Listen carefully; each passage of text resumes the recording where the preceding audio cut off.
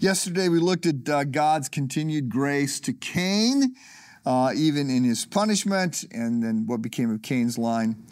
That led us into Genesis chapter 5, where we have these genealogies.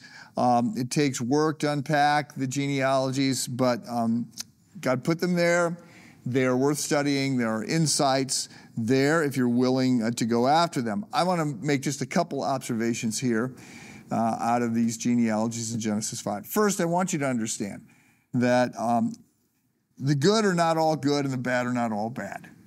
That is the very simplistic view that many people have. I'm good, the people that are against me are bad, my tribe is good, and if you're not in my tribe, you're bad. That's just not the way it works. For one thing, the good are not perfect, and another thing, the bad, even the bad, are made in the image of God and have value. So don't be simplistic. We see, by the way, that there's the development of a city here, Genesis 4 and 5, that this is part of what Cain sets out to do. And cities are actually celebrated in the Bible.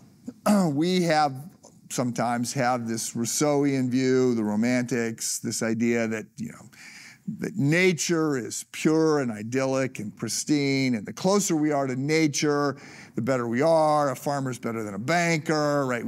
It's society that corrupts, and this was Rousseau's line. Rousseau, by the way, was a bad guy, a lout, had all kinds of children. He dropped them off at the orphanage, had nothing to do with them, wouldn't marry the women he was sleeping with. But Rousseau's a bad guy. Living in the city, he might blame the city, but that's not a scriptural view. For one thing, sin is in our heart. It's not just in society. Society can multiply the bad. It certainly can. But culture can also be a stream that can be good if we've got it pulling in that direction. But cities get celebrated. So we see when God sends the people into Canaan, he commands them to build, the people of God, commands them to build cities. When they're in Babylonian exile, he says, love the city in which I placed you. There's a sense in Jonah, in the book of Jonah, that God loves the city of Nineveh, even though it's full of corrupt people, that there's a sense in which the city is a good thing. A city is a place of culture. A city is a place of art. We see this musicians and other things. God made us in his image. As he's a creator, we can be creative, and cities can be creative places of flourishing. And by the way, there's an argument to be made that when you read in Revelation chapter 20, 21, that heaven is described as a big city, place of activity.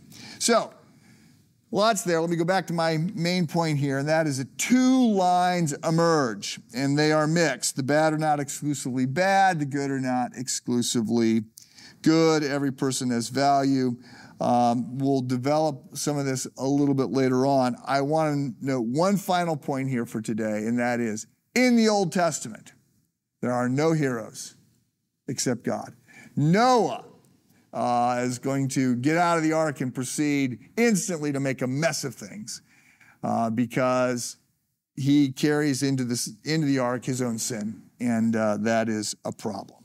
So we will be going deeper into Genesis 5 tomorrow. Have a good day.